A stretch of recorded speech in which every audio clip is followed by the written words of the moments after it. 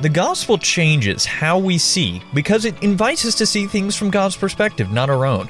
What circumstances do you need to fight to see from God's perspective? Hey there, Andrew here, and this is Unlocked, your daily key to open up your heart to God. I know I can't be the only one that feels overwhelmed when I have a bunch of decisions to make, and at the age we're at right now, there's a lot of them to be made. It can feel, at times, like we're clawing our way through a dark cave. At least it came to me. And as we're trying to make those decisions, if you've ever felt like that, I think you'll find our devotion today helpful.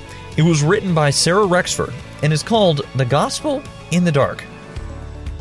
I sat on the couch, overwhelmed. If only the fluffy pillows would shield me from all the decisions I had to make. What to do with my major, how to make a living, who to marry, scratch that, who to even date, how to help my friends who are making wrong choices, and the list goes on. Thankfully, as I've grown and matured, God has deepened my understanding of the good news of Jesus. I'm saved not only from the punishment my sin deserves, but also from living in fear. As children of God in Christ, we come from a place of secure identity. We no longer have to live from a place of striving, but a place of rest. Jesus did our work for us on the cross. All we have to do is live into the truth of the gospel.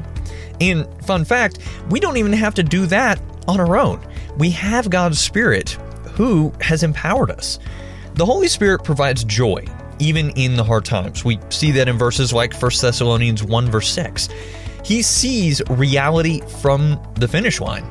Even in the darkest times, when we rely on God's Spirit rather than our own strength, there's hope because He knows the ending. It's easy to look at life from the viewpoint of the struggle. We've been hurt. Those we love are hurting. So, what is God doing? When we remember Jesus is the victor over sin and death and is returning to make all things new, we have hope. Even when we've been hurt, we know the ending is victory, and God is working for our good and His glory, even through the worst of situations. The gospel is powerful in the darkness because God embodies love. He is love. When we look at our circumstances through God's Spirit instead of ours, we view them not as a place of dashed hope, but expectation.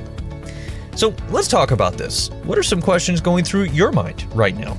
The gospel changes how we see because it invites us to see things from God's perspective and not our own. What circumstances do you need to fight to see from God's perspective? The gospel renews our whole mindset. How does this affect the way you interact with your circumstances? Feelings of defeat don't change the reality that we are victorious in Jesus. How does this free up your mindset to feast on truth rather than feed on lies? Now, as you and I can read in Philippians chapter 1, verse 6, being confident of this, that He who has begun a good work in you will carry it on to completion until the day of Jesus Christ. Now, I'd encourage you to read that verse that we just read, Philippians chapter 1, verse 6, as well as 1 Thessalonians chapter 5, especially verses 23 and 24, to help keep God's Word alive in your life. Unlocked is a service of Keys for Kids Ministries, and it's listener-supported. Just $5 a month goes a long way to help us keep Unlocked going strong into the future. And if you'd like to donate, you can do so on unlocked.org or the Giving tab in the Unlocked app. Now be sure to check back tomorrow because Emily is going to look at You Are My Beloved.